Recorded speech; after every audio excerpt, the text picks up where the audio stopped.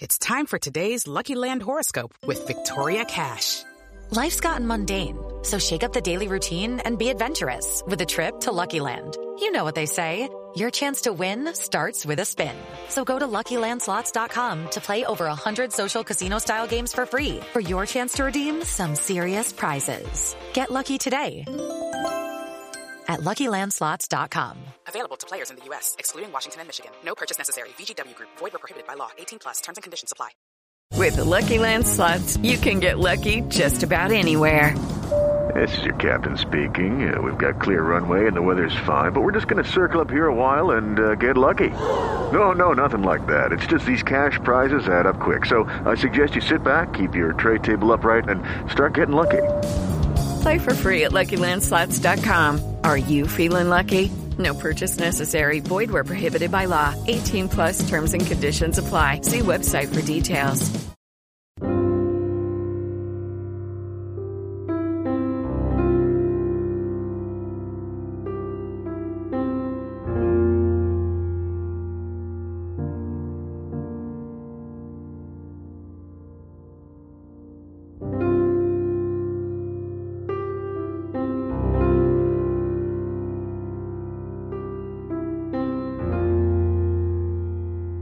Welcome back to the Missing Maura Murray podcast. How are you tonight, Lance? I'm doing very well. How are you, Tim? Doing great tonight. For this episode, we have Jordan Bonaparte from the Nighttime Podcast on as a guest, and we have a pretty casual conversation with him. We talk about Maura Murray, we talk about Emma Fillipoff, and a little bit about Brianna Maitland as well. Yeah, the casual is a good way to put it. It's a really good relationship that we have established with Jordan and the excellent podcast, Nighttime Podcast. Good relationship there. Fun to talk to. Easy to talk to. And if you happen to consume this show on YouTube, you are in luck because we have more video than normal for this episode. We have video of the three of us having the conversation, and we also sprinkle in some pictures. So check that out. And we wanted to let you know that this episode is brought to you by Blue Apron. Check out blueapron.com/missing for your first 3 meals free with free shipping. And this episode is also brought to you by a new sponsor called Bloom That. That's BLOOMTHAT. That is an online flower delivery service. Also, check out our new podcast called Crawl Space that is launching tomorrow, Wednesday, February 1st. We're dropping our first episode. So check us out. We are on iTunes, Google Play, Stitcher, YouTube, and probably some other sites. So check us out there. Also on Twitter at CrawlSpacePod. And we're very excited about Crawl Space. We're going to be looking into several different cases, the first of which being the disappearance of Brianna Maitland. Brianna Maitland went missing in 2004, about a month after Maura, in Montgomery, Vermont. Okay, so now we'll play the audio with Jordan Bonaparte. Check out the Nighttime Podcast. You can find him on Twitter at NighttimePod.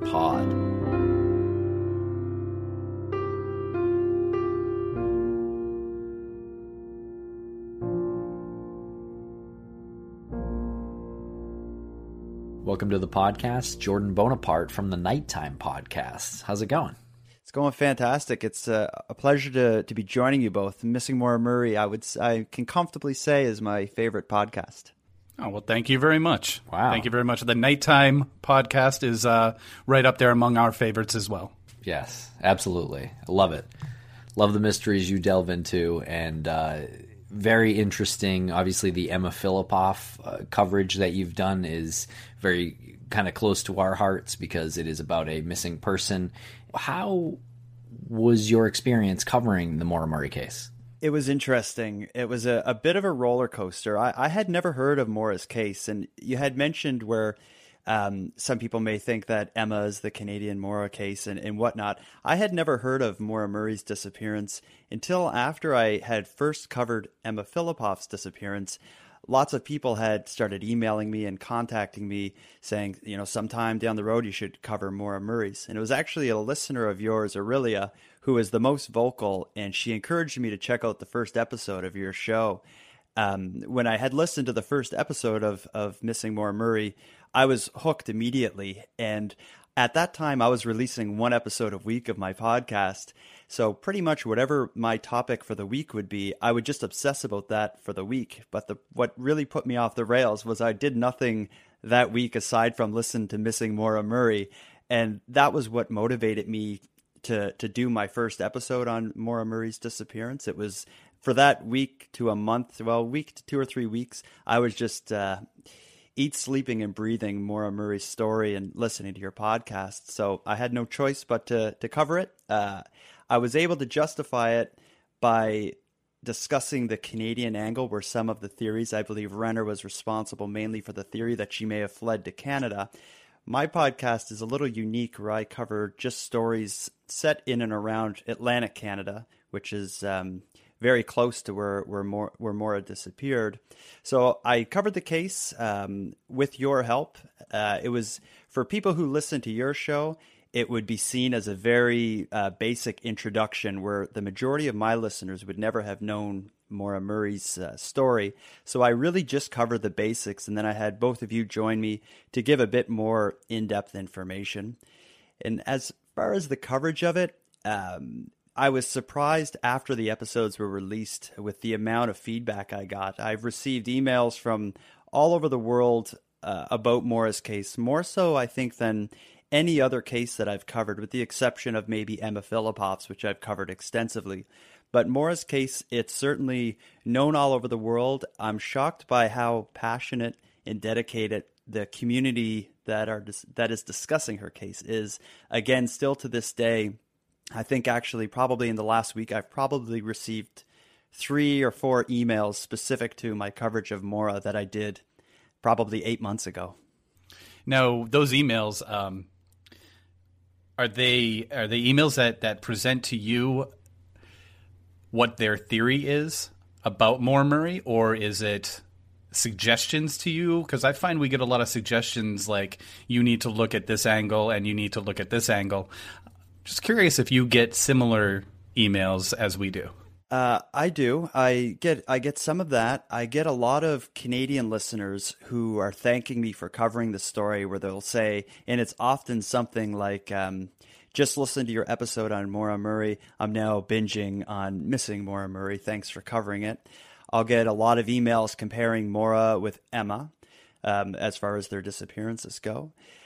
I don't get as many theories, emails, or places to look. I think your show is more investigating it, so I could see why you get it. One thing that listeners of your show may find entertaining, and don't roll your eyes yet, but my show covers, aside from missing persons and true crime, I cover paranormal and UFO sightings and all sorts of weird and wonderful things that happen in my part of the country. But I've received several emails from people who listen to my show specifically for my paranormal coverage that will mention the fact that where Maura went missing was only about 20 miles from the world-famous Betty and Barney Hill UFO abduction. Just saying. Yeah. We're actually going to cover the Benny and Barney Hill abduction in our next episode, just to see if it's related to Maura Murray or not. Are you serious? Okay. No.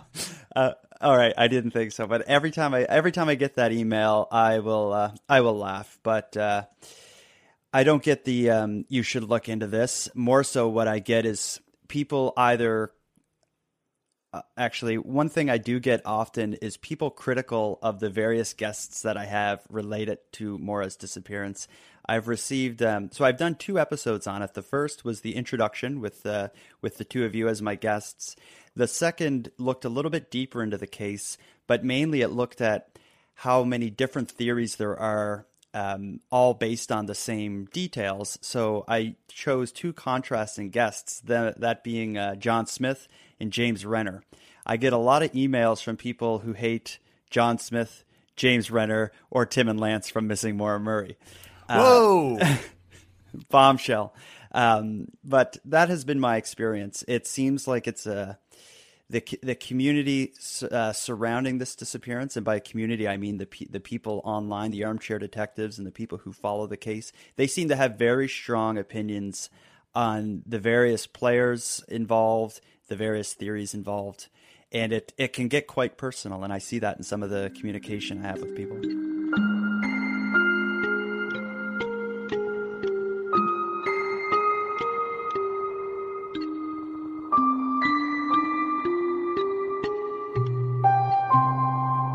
What was it like for you to talk to both John Smith and James Renner for one episode? Because obviously those two do not agree on a lot of things. So what was that like? I think they're great adversaries. They're both in their own way very unique, very interesting guys. Both well spoken, and they're both very knowledgeable about the case. Like them or hate them, they both know what they're talking about. It just ended up that they came up with very different theories using the same details, and they're both very passionate about their theories. I think my big regret is probably not having the three of us talk at the same time. I start the episode with one guest and the episode with the second guest, and really the point of it was just to show the two competing theories, or between the two men. I think my experience including them both on the show, on the episode of my podcast, and just my broader experience reading about the case and and researching it and listening to your show, the Maura Murray case and the people that surround it and the players to the case. To me, it seems a lot like my favorite television show, Twin Peaks, Maura Murray being Laura Palmer. John Smith and Renner would fit right in Twin Peaks. For anyone who's seen the show, they may know what I'm talking about. But the experience with the two of them, I have great appreciation for both guys. I fully support their theories that they are so passionately behind. But I don't know if I'd want to be locked in a room with the two of them. Not to get you in any hot water with either one of them, but do you think that they have embraced the characters that's being put out there? Because they have become, Tim and I know both of them. Aside from working on the Maura Murray case, they're both really good guys. They're good guys. They're fun to hang out with, and they'll do anything for you if you need a favor.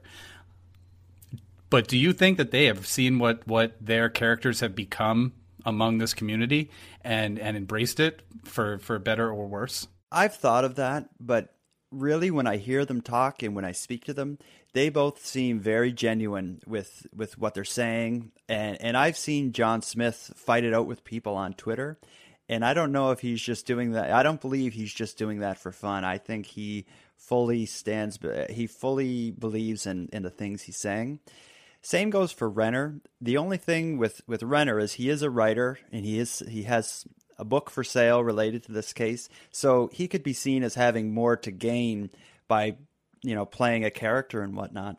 That said, when you read what people say about him online, and he keeps coming back, I don't know. He must have an inner strength that I can't even imagine. But I believe the two of them, they likely know their role or their characters in the story and have accepted that. But I don't believe there's anything fake about either of them. Yeah, I don't think there's absolutely anything fake about them either. And I'm not sure that they do know their role as I don't think Lance and I really fully grasp the role that we have. I think it might be a little too difficult to see yourself in that perspective. It's really unique that you find these characters in a case like this who wear their heart on their sleeve so passionately. And at some point, I personally think at some point those two will come together. We saw it almost happen.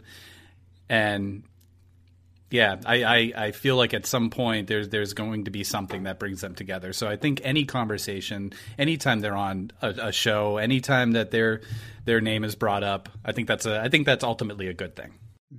Absolutely, they're both, although they're doing it in much different ways, they're both working towards the same goal, and that's finding Maura, and in the meantime, spreading news of her story. When you boil it down to its bare essentials, they're working towards similar goals. But again, up until it's boiled down, they have a lot of there's a lot of differences between the two of them. As far as their differences are concerned, I know that both of them, if the resolution came forward and she ran away, or it leaned more towards John Smith's theories, I know that both of them would just feel grateful that it was over, no matter what happens. I know John Smith, if it turns out that she ran away and it was James's theory, neither one of them, even though James is trying to sell a book, I don't believe that they really want their theory to. They just want something to be resolved. I don't think it has anything to do with a told you so moment. I told you so. Yeah, ego moment. Yeah. Yeah, I agree. Although I will say the only time that they did kind of work together, that what you alluded to, they both kind of believed that she had been met with foul play at that point. So until they both get on the same conclusion page again, I don't really see that happening. Yeah, I feel like the case would be a lot more advanced at that point. But just seeing that moment happen where information was passed back and forth and they considered it. It did feel good when that happened, I will say. It did, yeah. One odd thing that came out of my coverage of Maura's case through the 2 episodes is the one iTunes review that still is my worst. It burns me because I don't believe it's a review for me. I think it's a review for James Renner. I love James Renner, but this reviewer, I feel, doesn't. The subject of the review is Vanity Project. They say, and again, this is a review for my show, The Nighttime Podcast, which had James Renner as a guest for 15 minutes on one episode of 32. So, Vanity Project. I had high hopes for this podcast, but found it provides very little information, favoring instead the creator's personal theories. Ethical concerns were raised by one series. It was the Maura Murray case, in which the host made vague references to the seedy past of the missing woman and her family, though no evidence was produced. The host concluded she had disappeared to escape her past, probably due to safety concerns, and then the host proceeded to outline how hard he is trying to track her down. It's just upsetting that someone would come to a firm conclusion that a person had valid reasons to vanish and then feel justified to violate those wishes and outline publicly how methodically he's going about it. I unsubscribed. Well, that reviewer is absolutely right about your show being a vanity project. Yeah, I feel dirty. I feel dirty talking to you. Yeah, it's just anyway. It's that's such an agenda. That's definitely for Renner. Do you think? I think it was probably geared more towards Renner. Yeah, it was probably. We should. It seemed like they missed the mark on that one. Yeah, I think a lot of people who listen to and review podcasts, they don't realize that it's often a couple of people in their basements putting things together, and they look at you through the same lens that they look at, Serial and the podcast by Gimlet and this sort of thing. That's what I kind of blame some of it on. What do you think, since you've listened to the podcast, you've done episodes on Maura Murray, you've undoubtedly looked into it online yourself. What are the most interesting aspects of the case to you? Well, a lot like Emma's case that I cover so much, it really gets boiled down to the few options as to what became of Maura. Again, we're left with the theory that she ran away to start a new life. Maybe there was an abduction. It could have been, intentionally going somewhere, possibly for a suicide, or perhaps she succumbed to the elements as trying to, escape the police or whoever was coming to her car. Really, it's a toss-up for all of the theories to me. I think some signs about her activities leading up to her disappearance, to me, suicide would be consistent. I could see that fitting. I could see an abduction because it's a vulnerable girl on a dark highway on a cold night. I could see her succumbing to the elements. If she was drinking in the car, let's just say if that was the case, maybe she fled the car thinking the police are on the way and she wanted to, hide in the woods so she wasn't arrested for drunk driving. Maybe she had too much to drink and, tripped and fell over something and cracked her head. Or, that sort of thing can happen and has happened to people. As far as leaving to intentionally to start a new life, that's the of the theories, the one that seems the least likely to me. I think given the amount of time that she was gone, something should have happened by now that would have had her found. I know when people hear that, they'll defend that theory by citing various stories of people who did start new lives and lived a new life for 30 or 50 years or something, but that's extremely rare. I think it would be harder to pull off than you think. Some people believe she fled to Canada. I don't think that's likely at all. I know here we have like the government health care. Every time I go to the doctor's office or the hospital, I have to show my health card and all that sort of thing. Even if she came to Canada and spent the last 13 years here, once or twice she would have gotten, a throat infection or an ear infection or something and had to go get like an antibiotic or something. I just can't see her living off the grid for that amount of time and not reaching out to somebody or making a mistake, like getting a speeding ticket or getting a throat infection and needing to go to the hospital.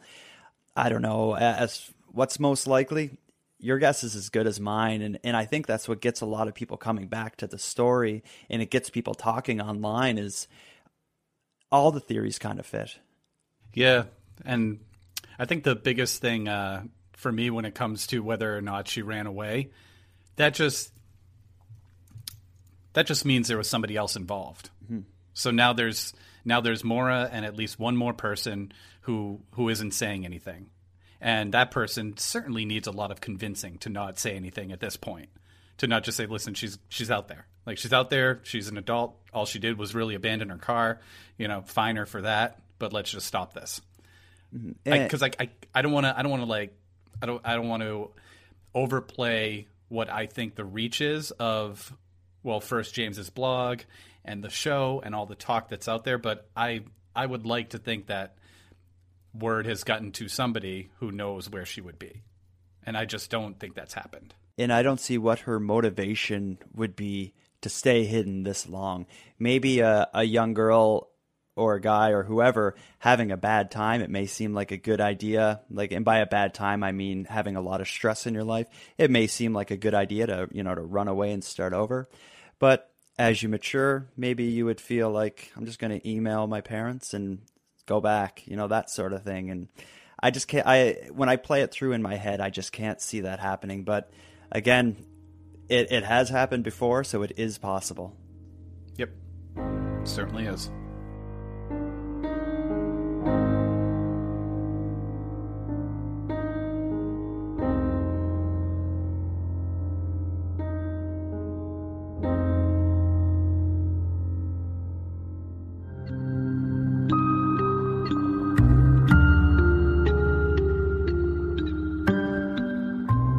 So between the two shows here, we have three missing young women. We have Maura, we have Emma, and we have Brianna, who Tim and I have just started to get into. I would love to hear what your feeling is, how you see them connected. Not so much like criminally connected, you know what I'm saying? Connected in in backgrounds, similarities in family, similarities in the investigation, or dissimilarities. I just want to hear your thoughts on the kind of the trifecta of those of the three cases. All three of them really seem to be young girls from good families. They all seem to be regular, smart people. One thing that they all have in common is leading up to their disappearance, there seemed to be lots of unusual stuff going on in their lives. So, of course, with Maura, we all know she had maybe packed up some stuff. She was calling the vacation destinations and, maybe she bought alcohol, all that sort of thing.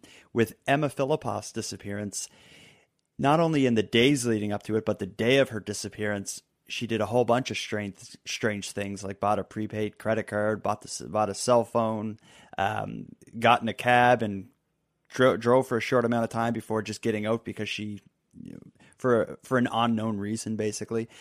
So there's strange stuff going on in their lives just prior to the disappearance. With Brianna Maitland, she had, as Tarek described in his fantastic French-Canadian accent, he described she had the fight with the other girls, and maybe she knew that people were after her.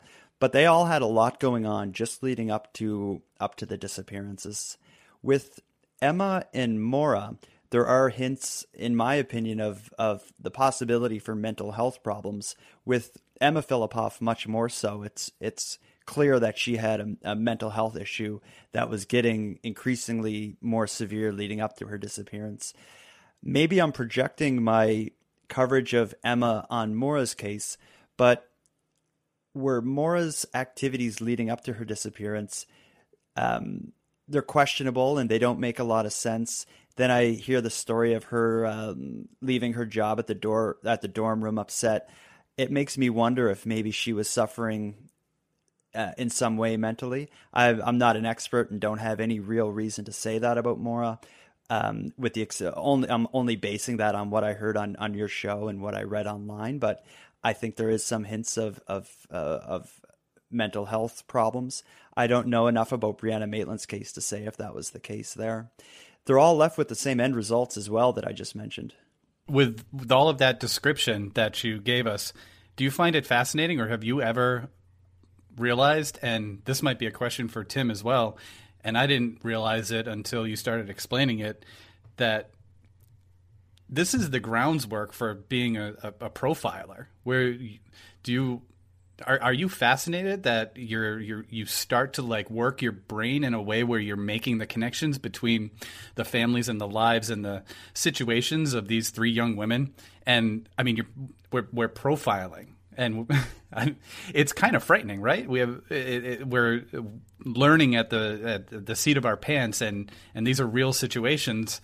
But I feel like, not to pat ourselves on the back, but I feel like we're like three of the most level-headed people doing this. I haven't really thought about it myself, but now that you say it, I see it. I think really with me, I'm just my personality, I'm an analytical type of person. So when I see a mystery, and I think maybe this is why I'm so fascinated with mysteries, be it a missing person or whatever sort of mystery it is, I just like to look at all the pieces and try to put them together. And when I'm walking to work and it's, and I could be stressing about my car payments or whatever, instead I'm trying to think about the various mysteries that I occupy my mind with. So I'm always trying to put them together and see what fits. I don't really see myself as a profiler, so to speak, but I'd be curious what you think of that, Tim. I wish. It's true. What we're doing is the groundswork is right there. As far as podcasting goes, yeah. I mean, I think we're a far cry from any professional profilers. Well, let's not hold on. I don't want to make it seem like I said we need give us our degrees in criminal profiling. I said what we're doing right now is breaking the surface of profiling. Right. I think as the outsider talking about your podcast and your work, I would consider, I don't know about profile, definitely investigative journalists, but what who you remind me of the most, and I think I mentioned this to you, Tim, but my favorite book, especially my favorite true crime book, is the 1966 book In Cold Blood by Truman Capote. Now I recommend it, Tim read it, but when I first got into your show, when I first listened to the first couple episodes, I immediately thought of that book where what you're doing reminds me a lot of what Truman Capote did. He initially set out to cover this specific, in his case, it was a quadruple murder of a family in Kansas, and he was interviewing the various people, and he was kind of on the ground in Kansas, describing the setting of this crime and whatnot, and his descriptions of the various events were almost poetic. And I think your show, is very well done. You're well spoken. The music's great. The production's great. But with Truman Capote and In Cold Blood, he intended to be kind of an impartial outsider just telling the story. But as the events unfold, he just found himself kind of in the middle with a personal connection with the various players. And you've already described John Smith and James Renner as, your friends and these great guys that, would give you the shirt off their back and all that. And I think a lot like Truman Capote in the book In Cold Blood, I think you're kind of doing a very similar thing, except the modern version of it, because you're doing it as a podcast instead of writing, a true crime book. But even the deeper I get into your show and the more episodes you release, more and more I think of In Cold Blood. I don't know if you've ever heard that before. I haven't heard the direct comparison to In Cold Blood, but I've often thought it myself, just knowing the story and knowing what Truman Capote kind of put himself through to do that. Hopefully we have the energy to do other podcasts after this, because he had a hard time writing after he did In Cold Blood. Mm-hmm. Well, it's been a few years that you haven't covered much else. That's true, but we are in the middle of launching a new podcast, so hopefully it will give us the freedom to cover many more cases, in-depth and not as in-depth. And that wasn't a planned segue, by the way. Just want to put that was definitely not a planned segue. Yeah, I think it was. Before we connected, Tim was like, the way we're going to do it, Jordan, is you give me like a really good compliment, and then I'll segue it into my new show. I was just like, sure. This roundabout way. Yeah. By the way, you can follow us on Twitter at crawlspacepod, and episode 1 is coming out on Wednesday. America. We are endowed by our Creator with certain unalienable rights: life, liberty, and the pursuit of happiness. At Grand Canyon University, we believe in equal opportunity, and the American dream starts with purpose. By honoring your career calling, you impact your family, your friends, and your community. The pursuit to serve others is yours. Find your purpose at Grand Canyon University. Private, Christian, affordable. Visit gcu.edu.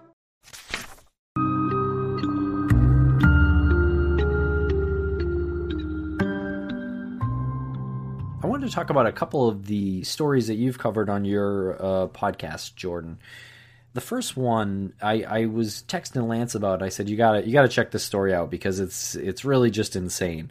And Bernard Langell, can you tell us a little bit about that and what happened when you were producing these episodes on this man? Yeah, and this story is crazy, and it was almost unbelievable. In fact, when I first heard the story, before I decided to cover it, I was kind of double checking all the information to make sure the story was real. Basically, the Coles Notes version is there was a guy on Twitter who decided, and he's from my hometown of Halifax, he decided to share his family's story, and he started tweeting the story of his grandfather's unexplained and mysterious death that happened, I think in 1968 is when it happened. Anyway, and the story was so fascinating, people started tagging me saying, like, you should talk to this guy and have him on your podcast. So I got in touch with him, and that's how the initial thing started. But basically what had happened in this case is, so this guy, my guest, his name is Bernie. He is investigating his grandfather's unexplained death that happened in the late 60s on a military base in New Brunswick, which is a province very next door to Nova Scotia, where I'm from. Basically what the story is, basically what the mystery is Bernie, the grandson, he doesn't entirely know what had happened, because a lot of the work done was done by his uncle, who has since passed away. So the family doesn't really know what had happened.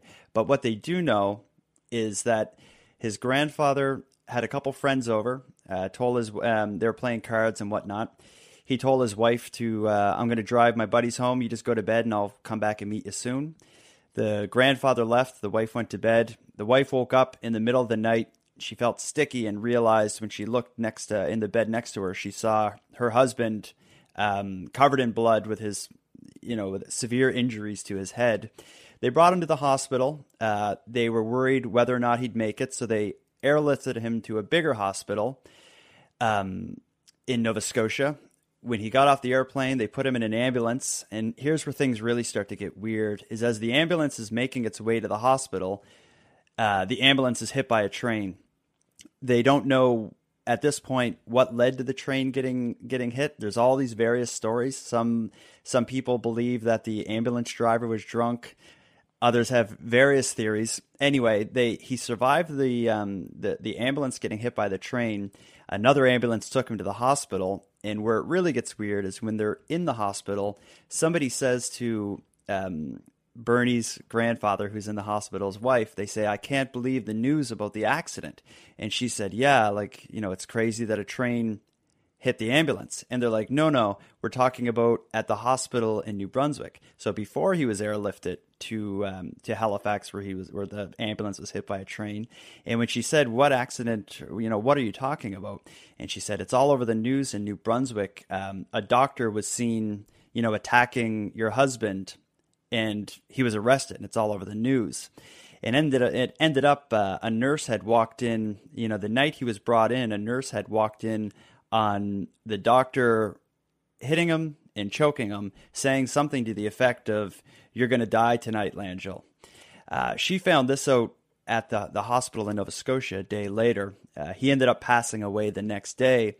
But what's come out since is we began investigating it, and what we were doing is we were going through news reports, trying to get old newspapers, basically to corroborate the details of the story, because a lot of what he got was from his elderly grandmother and just kind of through second and third hand stories to the family. So first we were trying to find out if it even actually happened, and we had very little luck. We were finding nothing in the newspapers from this era about the train crash, the doctor, or even his initial injuries. All we really found was an obituary. But he did have a few papers and documents related to it. And by he, I mean Bernie, my guest, who was investigating his grandfather's injuries. The papers all had the name of a lawyer named Chris Stiles mentioned on them. And what was strange was when I was looking at it, I was like, I know a Chris Stiles, but he's not a lawyer. He's a UFO researcher that was on my podcast a couple months ago. And my guest Bernie's like, that's weird. I kind of remember my dad mentioning somebody who, researched UFOs. So I realized maybe it's the same guy. And I emailed him. And the UFO researcher from a past episode of my show, sure enough, in his youth, he worked as a paralegal and represented Bernie's grandmother when suing the Canadian government. He had told me that all the answers to all the questions that we're looking for relating to what happened are all contained within a folder that my guest Bernie's uncle had maintained up until his death. He was kind of the keeper of this story amongst the families. We tried all we could, and we couldn't find this folder to find the answers to all of our questions. After my episode aired, however, somebody who was listening to it, another relative of my guest Bernie's, realized that he had a lot of Bernie's uncle's contents in boxes in his basement, and he went through them. And sure enough, the day after the episode was released, he found the folder, which was, about this thick with legal documents. And Bernie and I are going through it now to see how this changes what Bernie believed about the case and what answers for Bernie's family lie within that folder. That's phenomenal. That is a phenomenal story. That is a mind-bending story. Are you working directly with Bernie right now, the grandson? So you say you're working together with him. Are you together, like literally together with him, going through the files, or is this more like a Skype thing and over the phone thing? My podcast is unique where I'm covering mainly stories in my hometown or right in my province. So he doesn't live very far from me. Like when we recorded, he just came over my house, and in my basement we did an interview. At this point, mainly what he's working on his own, flipping through them, going through everything. He's also in the middle of selling a house, so time is of the essence.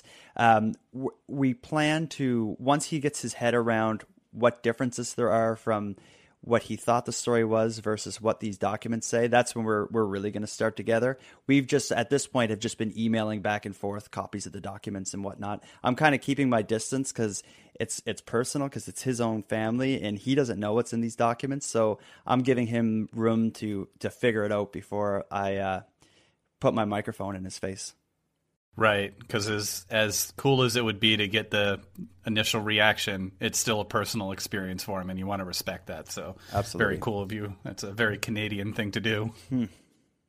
It's an insane story. Mm-hmm. Yeah, when is that episode, the second part of that, coming out?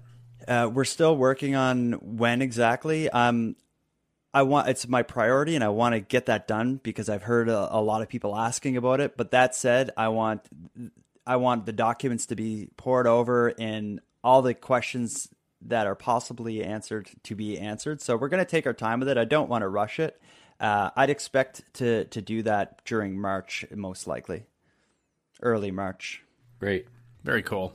Are you nervous at all about what you might find in these documents? Do you think that there might be some government conspiracy going on there? Because he was on a military base, you said? Well, it is possible. Some people have the theory, and some people within his family have the theory that he was murdered for something he either overheard or walked into or was involved in. And there is evidence of it because the military base that he was stationed on, they were involved in the Agent Orange, the weapon, the chemical weapon.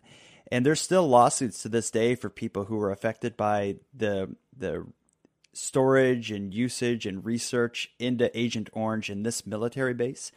His family, and some members of his family, I should say, believe that his death was directly related to Agent Orange, which would have been on the base during the time, and it was highly controversial, and on the base during the time that all this had happened. There was also, since I've covered it, a lot of people have been emailing me from the area with other information, and there was another unexplained murder/death that happened very near that military base not long after, that some people believe was also related to government secrets. There are conspiracy theorists that love to believe and look into things like that. It is possible. I'm not gonna discount it just because it's a conspiracy theory, but I don't know. I think whatever's in that folder, that's gonna, I hope, answer the questions, because it's said to contain a lot of legal documents, and Bernie has sent me copies of some of the documents, but mainly it's just to show, like, one document that he sent me was not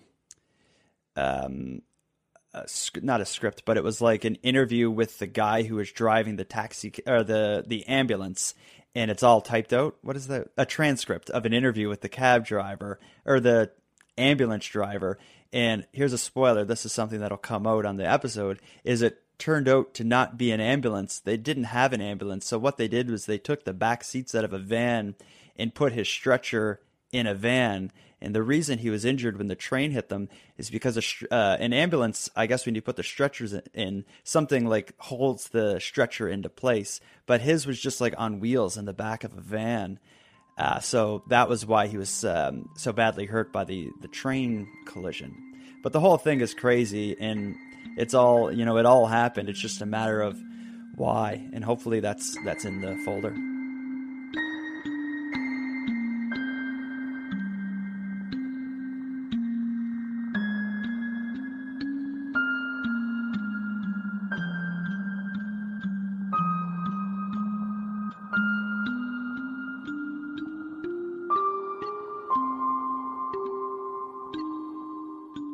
And I think of all my episodes, the ones that would resonate most with listeners of your show is the coverage I did of Emma Filipoff's case. We've already talked about it a few times.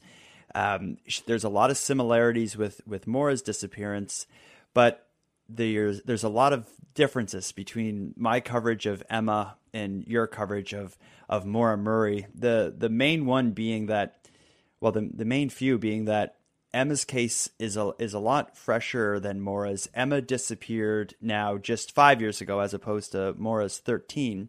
So there's still a lot of firsthand witnesses to the various events that are there, willing to talk.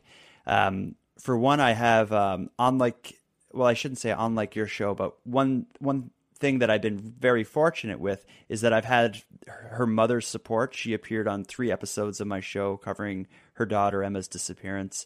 And I also have the support of a lot of the people working with her mother, investigating it and whatnot. So it's just making it easier to get access to people close to Emma's story. Even her friends have been open and willing to speak to me. It seems like when I listen to your show, you're having obviously having a difficulty getting to the people that were there the days leading up to it and whatnot. Unlike in Emma's case, I've had there's one guy who's seen to be one of the main suspects, and I use air quotes when I say suspects. People have their reasons to suspect him for being involved. His name is Julian. There was a major documentary about this case called Finding Emma that really pointed the finger at Julian. And when I had mentioned him on an episode, the second episode that included you both, I got an email from him, and like the next day he was, willing to be interviewed by me. So the third episode of my coverage of Emma's disappearance is just a conversation between me and the main suspect, Julian. So it's really been when I'm listening to your show and comparing it with my experience with covering Emma Filipov, it's almost worlds apart. Again, be it the access to the various people, but even Emma's mother and the people working closely with her, they're very proactive in trying to crowdsource their investigations. They put all their information online for people to go over and develop theories with. They have the Help Find Emma discussion group on Facebook where, Emma's mother's in there every day talking to people and responding and answering questions about Emma's disappearance to help people try to come up with theories as to what happened. So it's a lot different than what you went through, but people who listen to your show, I think, will be interested in my coverage of Emma. And also, they'll get to hear you both because you appear in the second episode. It sounds like the people that you've experienced and had dealings with still, and maybe it has something to do with the 5 years versus 13 years, but it sounds like they still give a shit and they're not caught up in their own lives. Absolutely. My most recent episode is an interview with Emma's childhood best friend, and she shared with me a lot of stories of Emma growing up and helped describe Emma's personality, and the interview led right up until Emma's disappearance, and she was open and and willing to share all that with me, and she seemed happy to do it, although it's it's heartbreaking to hear and very emotional, but just their openness and willingness to share the stories with the ultimate goal of spreading awareness of Emma's story and Emma's mother's plight in her search for her daughter. It's inspirational to watch them try to help each other, but also it's heartbreaking, and you have to be very sensitive, as I'm sure you're both aware. Oh, absolutely. And I think even in the worst case scenario in all of these missing women cases, all of the awareness that you talk about and all of the talk and the interviews that you do, even if the worst case scenario happened, you've still made things public and made people aware. Like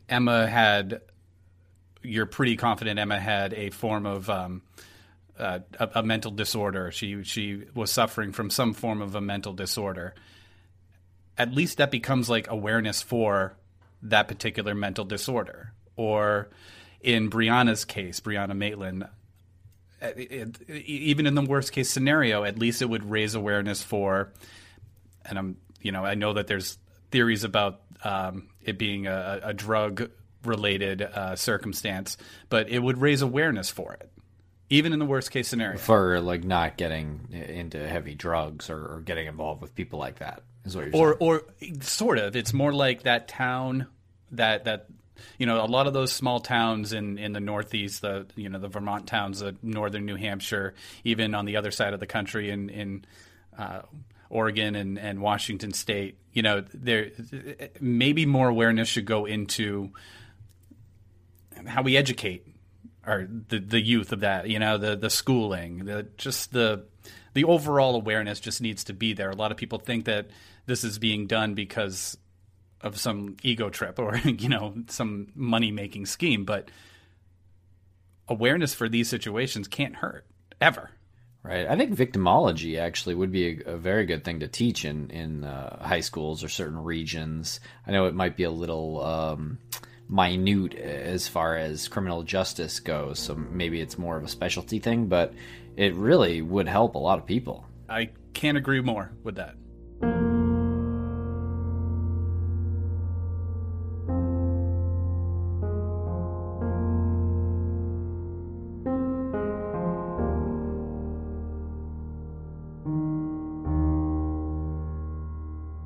Are there any other instances of people online who have either harassed you or something that you've kind of noticed psychologically about some of the people out there? Anything you want to share in that realm? What a loaded question. Yeah, I know, what a leading question. Oh man, not at all. My response from listeners has been almost unanimously positive, and I'll be honest that of the small amount of negative emails I've received, a good chunk of them are related to the Maura James Murray. Renner. Yeah, a lot of them are related to the Maura Murray case, and I believe it's because of my episode with James and John. Those people are polarizing characters, and just going to say it, the two of you are also polarizing characters. So of all the emails that I've received that were negative, it's generally that. Of all the majority of my emails, 99% are people thanking me for putting my own time in and putting these stories together. And in my case, I'm covering a lot of stories from my home province in my part of the country that you won't find other podcasts cover, and a lot of it's my own personal research. So I'm getting a lot of people thanking me for covering these stories that otherwise would have gone uncovered. And that is a huge motivating factor in continuing my podcast. If I was doing it for money, I would have quit shortly after the release of the first episode. I do it as much like the two of you, as a labor of love, and the majority of my listeners are very happy that I'm doing it, I'm sure, because they keep coming back, listening again, and often send me nice messages and like things and retweet things, and that's just a sign that they're paying attention. Well, good for you. Yeah. La-di-da. Sorry I asked. Yeah. Yeah. See, I keep telling Tim we just have to say that we're doing this podcast from Canada. Canadians, they're so awesome. Speaking of Canadians that aren't that nice, Jordan, you covered a real bastard on one of your or a couple of your episodes, and it was a guy named Alan Legier. And Lance, I don't know if you've heard of this fellow, but he is the real life boogeyman. And Jordan, I don't know if you want to explain a little bit about this guy. Yeah, I did a 2-part series on. He's one of Canada's most notorious serial killers. They call him the Monster of Miramichi. That's the Miramichi's a river that he lived near and a town. Alan Legier, basically, his story was he was involved in a robbery gone wrong. Was sent to prison for it. While in prison, he escaped by, I won't describe how on your show. Please do. Please do. It's incredibly interesting. Well, he was in prison, and he developed this plan to escape. So what he was doing was he'd collect his own urine, and he'd put it in his ear with the idea that it would eventually lead to an ear infection and get him a ticket to the hospital. Eventually it worked, and he had an ear infection. They brought him to the hospital, and what he had inserted into his rectum was a TV antenna. So when he was in the hospital, he asked to go to the bathroom, and up until this point, he was the model prisoner. He earned their trust. They let him go to the bathroom. He removed the TV antenna, because this is in the 80s, and basically just kicked open the door of the bathroom, using the antenna as a improvised weapon, basically just made his way to the hospital. He hijacked a car in the parking lot. He, with the driver of the car, as well as a bird in a bird cage in the back seat, he drove to basically the edge of the city where the deep, thick forest starts, because this is a rural area. Basically just got out of the car and ran into the woods. The people of the town, at this point, he wasn't a notorious serial killer. There was one dead from this robbery he was involved in. He escaped from prison. It wasn't a big deal. They kind of assumed he was just going to flee to another country or another part of the Canada or something, and that'd be the end of it. But instead, what he did was he hid out in the woods, because he was kind of like an outdoorsman. He hid out in the woods. They don't even really know exactly where he was living in the woods or what he was surviving on. But over the next roughly 6 months, he would come out of the woods at night, usually to a home that abutted the woods. He'd come out of the woods at night, and he was committed a series of murders where he preyed on the town's most vulnerable, which were basically senior citizen women. And he had some really weird stuff going on where he would break into their houses. There was sex and violence involved. And ultimately what his MO was after he murdered them, he would put them in their beds and set their houses on fire. So he committed a series of crimes like that, until it ultimately reached a fever pitch when he killed a male priest. and then it led to a cross-country manhunt, and ultimately he was arrested, and he's still alive and still in prison. The story's not well known outside of Atlantic Canada, or outside of Canada, I should say. But if you listen to the details of those episodes, it's chilling and it's pretty intense. Yeah, it's certainly chilling. I remember hearing about your episode, and so before listening to it, just doing a quick Wikipedia research on it, and it's kind of it's. The Wikipedia is funny because it says that he something like he concealed the antenna on his body.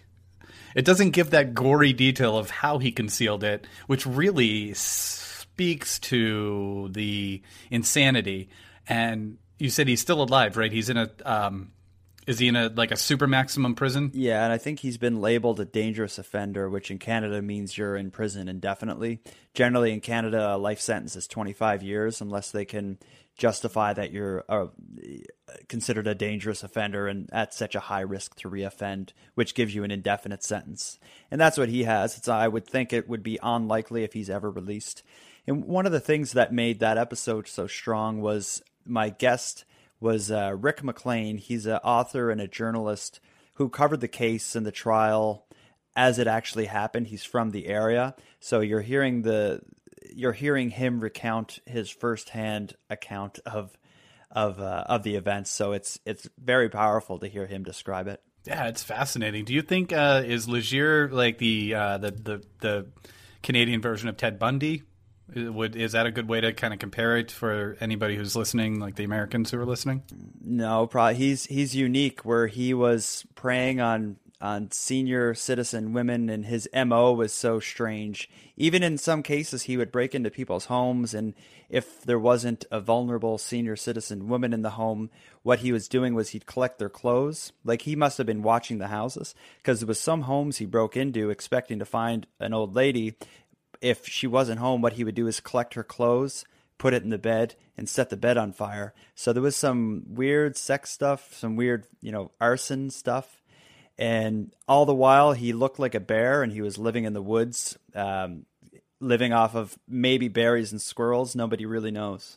Yeah, it's insane. I would almost compare him, I know he's not real, but I would almost compare him to Michael Myers more than anybody I know.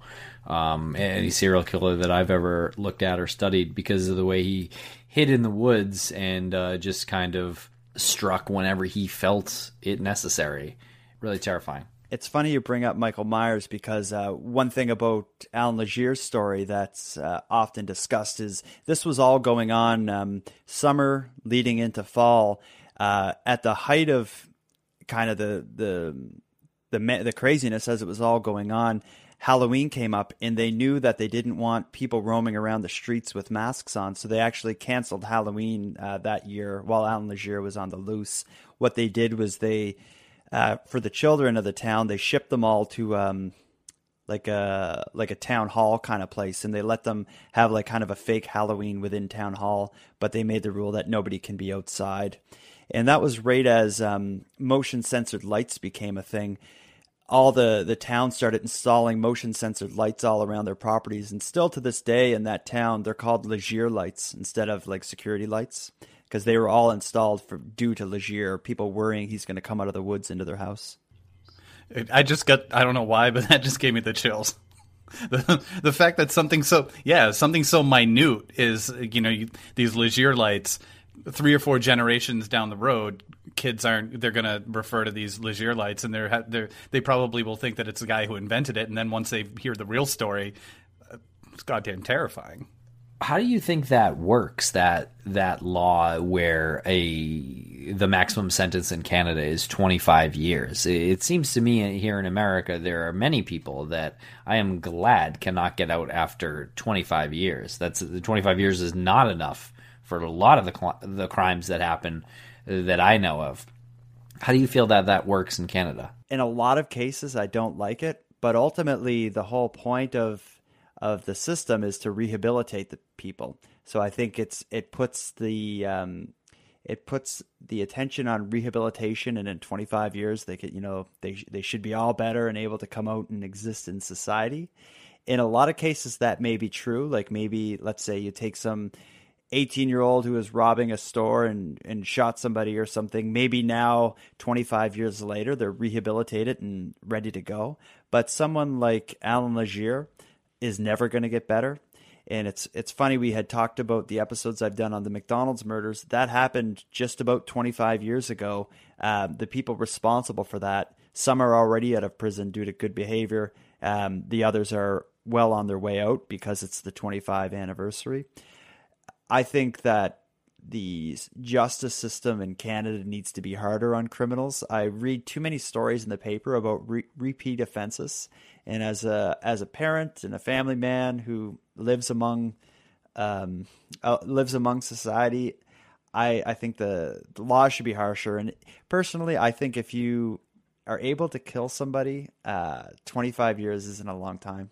Yeah, the whole subject speaks to a much greater topic of the criminal justice system, how we approach the prison system, overpopulation in the prison system, what people are going to jail for, what they're getting out for, how much money you have when you're going in, what kind of lawyer you have. Like, it's a whole cosmos of circumstances.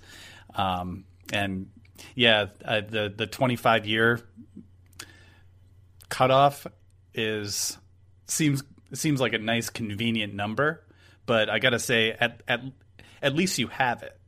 At least you have that number. There's so many people in our jail system right now that probably should be released, and there's so much money that's sunk into that. But then again, there's so many people that should never be released. So it just speaks to the whole rehabilitation process. Yeah, one thing about the 25-year thing, we call it a life sentence, but I don't know exactly how it works in the States, but I believe when your sentence is over, that's it. You're like a free man or woman or whatever. But in Canada, a life sentence is still for your life. You spend 25 years in prison, but I think what happens is when you get out, if you do anything wrong, you're back in prison. Like if you're charged with another crime or whatnot, you're back in prison for your original murder conviction. I don't know exactly how that all works. On my episodes with about the McDonald's murders, my guest, he's a journalist, Fonz Jessom, and also a role model of mine. He described it well, but he also described it as saying, here in Canada, the first murder will cost you, but the rest are free. And that was kind of eerie to think about. Because that is really eerie. Mm-hmm. Yeah, I mean, rehabilitation's great, but until you can dictate 100% who a dangerous psychopathic criminal is, it's always iffy. Like, they were lenient on Alan Legier when he was just trying to trick them, and that's because he's a psychopath. It's not, he was smart enough to manipulate them in order to get out to kill again. Yeah, I think erring on the side of caution when it comes to somebody who killed some people is definitely the way to go.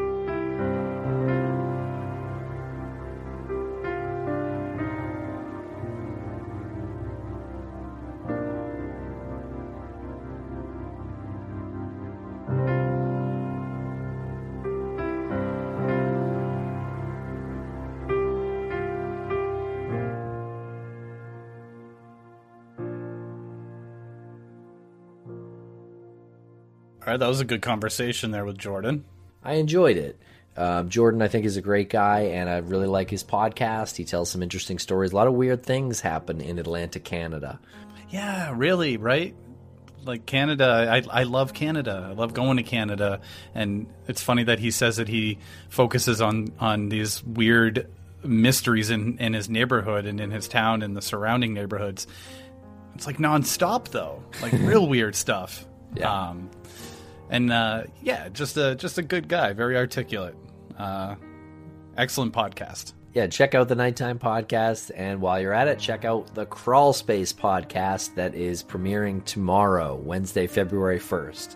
So check it out on all your platforms. Follow us on Twitter. We're also on Facebook and Instagram. Links are in the show notes.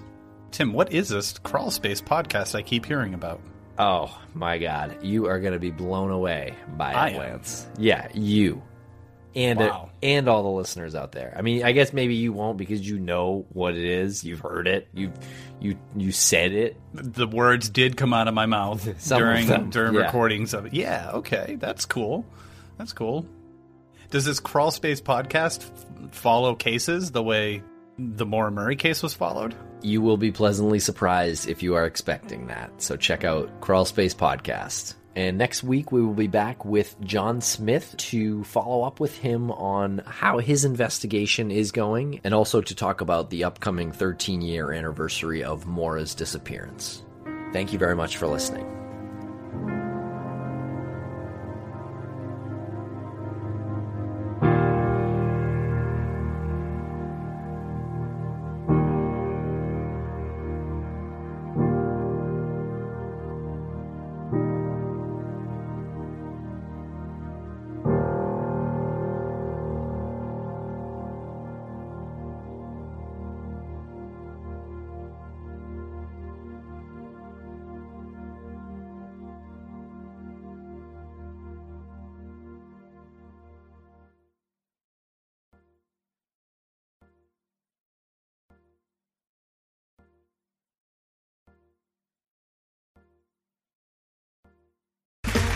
Okay, round two. Name something that's not boring. A laundry? Ooh, a book club. Computer solitaire, huh? Ah, sorry, we were looking for Chumba Casino. That's right, ChumbaCasino.com has over 100 casino-style games. Join today and play for free for your chance to redeem some serious prizes. ChumbaCasino.com. No purchase necessary. Void where prohibited by law. 18+ terms and conditions apply. See website for details.